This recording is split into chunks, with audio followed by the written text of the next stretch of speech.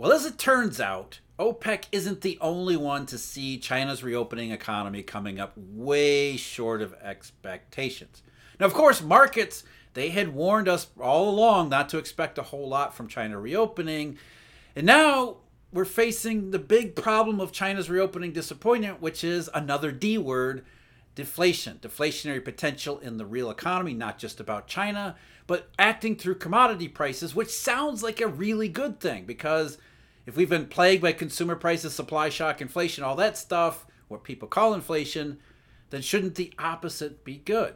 And then on top of it, not only do we have deflationary potential, which is not a good thing, we've got the U.S. banks about to do something to the U.S. economy, which will only make the situation that much worse, that much more likely deflationary. Yes, I'm talking about prospects for the credit crunch. Now, of course, remember, OPEC said we need to cut production because despite all of the hype, China's reopening just isn't going as well as we had hoped. Not only that, we've got weakness across the real economy, so demand is not going to live up to expectations.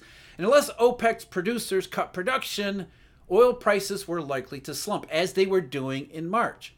But that production cut, the announcement of it, really didn't steady oil prices for very long. Oil got up into the low 80s and then quickly reversed. And last week it was down to a new low, a low not seen since December 2021. Are there more likely to be more production cuts from OPEC in the near-term future? It seems that's a good possibility, especially as more and more realize what's going on in China. And that includes steel makers. A group called China Iron and Steel Association, which is a government-backed trade group, recently, just at the end of last month, urged domestic steelmakers to, like OPEC, begin cutting back on production because demand just isn't there. And as I've mentioned on this channel before, as well as in the Eurodollar University research subscriptions, steel prices in China have been nosediving. Here's what one research outlet said about it. The recovery of construction and infrastructure building in China failed to materialize despite a round of government stimulus and liquidity injections amid the country's economic reopening. It didn't happen. And markets told you not to expect it to happen. And OPEC said it isn't happening, so we have to cut production. Now steelmakers are saying it isn't happening. Now we should think about cutting production, and you can see where all this is heading. It's heading in exactly the direction that we had been warned about. And it's going to be a problem in the real economy as activity falls. It's going to be deflationary, at least in some limited sense, maybe a broader sense if it spills over. Commodity prices are going to suffer as a result of lack of demand, which is why the production cuts. And above all, we haven't even seen the worst of it yet, as we're going to get to in the Senior Loan Officer and Opinion Survey results from the Federal Reserve in the U.S. That's a big trading partner, but it's also emblematic of what's happening all across the global economy right now, which is increasingly deflationary. But first, I'm Jeff. This is Eurodollar University. Thank you very much for joining me. As always, if you are interested, Eurodollar University has memberships available, exclusive content on the background, the monetary background behind what's going on in the monetary system, what the monetary system actually is, and it's nothing like what they've taught you in schools. We've got research subscriptions available. Daily briefing I do in partnership with MarketsInsiderPro.com. There's a bundle available there. Also, our daily deep dive analysis where we dive deep into all of these things, money and macro, what they mean, where they came from, and maybe if we get enough deep depth into our diving, where everything is going to go. All the information available for you at eurodollar.university. Late last night, early this morning, the Chinese government, the General Administration of Customs over there, reported exports and import numbers for China. And the imports in particular, especially for crude oil, really validated or backed up what OPEC was saying. Because China, other than the month of March, where oil imports surged, that didn't really represent the beginning of a robust reopening economy. Instead, that was just a one-time catch-up, as I had said previously. That you could tell that China was weak because of COVID. It was weak because of the pandemic lockdowns before that. And then suddenly, China wanted to catch up, take advantage of, I think, falling oil prices, and imported a lot of crude in March, but not so much in April, which is why OPEC came out and said, yeah, we're going to have to cut production because demand is not living up to the hype. And it's not just China, it's not just oil, it's pretty much everywhere. So let's go over the statistics. China exports, according to the General Administration of Customs, these are for the month of April as well as cumulative January through April. Just for the month of April, exports actually increased 8.5%, but that's not nearly as good as it might sound. China should be doing 20% growth in exports, primarily because those are value numbers, not volume numbers. So they include price changes, but also in the month of April 2023, we are comparing them to April 2022, which, if you recall, that was the worst of last year's Shanghai port lockdowns and all of that. So 8.5% above April 2022 is not a good number. Cumulatively, from exports to the United States on a cumulative basis are down 14.3%. So that's for the first 4 months of the year. April alone, exports to the U.S. down 6.5% year over year. Again, easy comparisons and still lower. Doesn't say much about the inventory cycle and what's going on in the United States. Exports to Europe, those were up 3.9% in April, but down 4.3% on a cumulative basis despite easier comparisons. So not a whole lot of demand for Chinese goods going to Europe. And here's an interesting one too. Exports to Hong Kong, down 7.2% on a cumulative basis through April, which also suggests that whatever trade was going out of Hong Kong, there isn't a lot of it going out of Hong Kong, which is supposed to be throughout the rest of Asia. China's imports, they were down 7.9% in April, despite the easy comparisons with last year, despite including price changes in those numbers. On a cumulative basis, January through April, imports fell 7.3%. So again, China, whether lockdown, whether reopening, whether the full reopening, despite this massive credit impulse everybody had been talking about, China's not buying it, literally not buying material from the rest of the world. So you can understand and see why commodity prices have gotten so weak, because there is a very solid long-run correlation between especially non-energy commodities and really industrial base metals and the level of Chinese imports. Chinese imports are contracting. That means commodity prices are likely to be going lower, even if they are favorable in terms of supply. Just ask OPEC and steelmakers now. Imports from Europe, which is an important trade partner in China, not like the US here, imports from Europe were down just a little bit in April, but again, despite easier comparisons, on a cumulative basis, down 1.8%. I think the big one in terms of imports from a specific region, as far as China's concerned, Japan.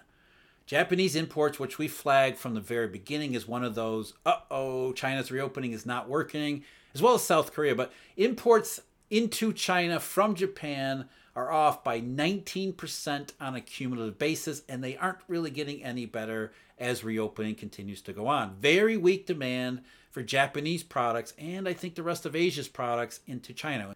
Reopening is, without the need to produce more things, without the need to build more facilities and roads and everything else to get goods made and then ship them everywhere, China doesn't really have a whole lot of use for a lot more crude oil. Again, OPEC told us what to expect from that. The import figures in the month of April, they were down sharply from March. So March we had the big jump. That was one-term thing, transitory, dare I say. In the month of April, again, despite positive comparisons with last April 2022, volumes of crude oil imported by China were down 1.4%. And the number was closer to January and February this year, or lockdown months last year. But of course, there are no lockdowns. This is reopening. And that doesn't, the import of crude oil isn't just about heavy industry and overcapacity there, which is what we're really talking about. Lack of demand given a level of the ability of China to potentially supply it. It also means that internally, China's economy isn't living up to, again, all the hype there. We've heard a lot about Chinese consumers and how they have pent up savings and pent up demand that they're only too willing to let loose. And it just doesn't seem to be happening, not in any way close to the way in which the global economy needs to avoid more devastating deflation over the months ahead. To that end, we go to one of China's biggest trading partners, which happens to be here in the United States. As we've been warning about all along, banking difficulties as well as the weak economy, even before we got to March, deflationary money across the global marketplace, banks have been in no mood to lend. And they have become even less willing to lend given everything that has happened since the last time we got the senior loan officer opinion survey from the Fed. The results are in many ways pretty much what we expected. At the same time, though, still quite alarming. Standards on commercial and industrial loans, those rose a little bit from the beginning of the year. These are numbers that the survey was conducted in April. The previous survey was conducted in January. So they're already thinking about tightening standards. But demand for commercial and industrial loans they report going way down. For large credit providers, 55.6% say they're experiencing less demand for these C&I loans compared to just 31.8% in January. Small and mid credit providers, 53.3%, now say that they're seeing less demand for C&I loans. That's down from 42.2%. And this might be the big one as far as commercial and industrial loans goes. The amount of large banks that are reporting they're going to have to charge an extra spread to compensate for higher perceived risks. Not higher rates, but higher spread on top of rising nominal rates. 62.3% of large credit providers said this compared to just 44.8% in January. Small and medium is about 58.3% compared to 32.8%. So loans are becoming harder to get and more costly to obtain. At the same time, banks are not as willing to extend them, which all of those things all go together. As far as regional banks and the banking crisis goes, commercial real estate. And this is where I think a lot of trouble really is starting to rise, as it already has to this point. Standards for commercial real estate loans, construction loans in particular, 73.8% of senior loan officers say that they're tightening lending standards. That's up marginally from January, 69.2%, which tells you that everybody's tightening standards and have all year. And maybe that's one reason why we ran into so many banking difficulties in March to begin with. We had a low seasonal liquidity point. Commercial real estate loans, people are beginning to look at those with a real skeptical eye. It didn't make for a very good condition in March. We're still moving in the tightening direction on top of more tightening that started last year, which again, I think that's really, it gets down to the basics about what's going on in these regional banks, particularly with commercial real estate, because as standards tighten, as banks become less willing, as banks charge higher spreads for funding, it also means that that any iffy loss-making projects that have already been funded, nobody's going to find any buyers for them. So you have all of these iffy ideas out there, these iffy projects that if they do get into some form of trouble, if the company that has been performing on those loans suddenly becomes less performing, you're kind of stuck with those loans because nobody's going to want to buy them because there's no liquidity and money out there in the entire space. As we see in the demand for commercial and real estate loans, according to the SLOOS data, for construction loans, demand is falling, or 2/3 of respondents say demand is falling. That's down. That's worse than the 62.1% in January. For non-residential, which is, productive capacity, capital expenditures, that kind of thing, almost 3/4 of respondents say there's less demand there compared to 68% in January. In multifamily, it's 72.6% compared to around half, or 50%, in January. So again, demand falling down, lending standards tightening, credit is only going to get worse. The one place where credit standards haven't really gotten all that recession or bad recession level yet. That's in credit cards and consumer loans. At the same time, 22.8%, there's 22.8% fewer willing to make consumer loans now as compared to before. And that's the same level of willingness as the around April 2008 after Bear Stearns. So even before we get into the real fallout period from the banking difficulties, we've got banks telling us that they're going to continue tightening standards, adding spreads to credit, making the situation that much worse, and making the credit crunch possibility that much more likely.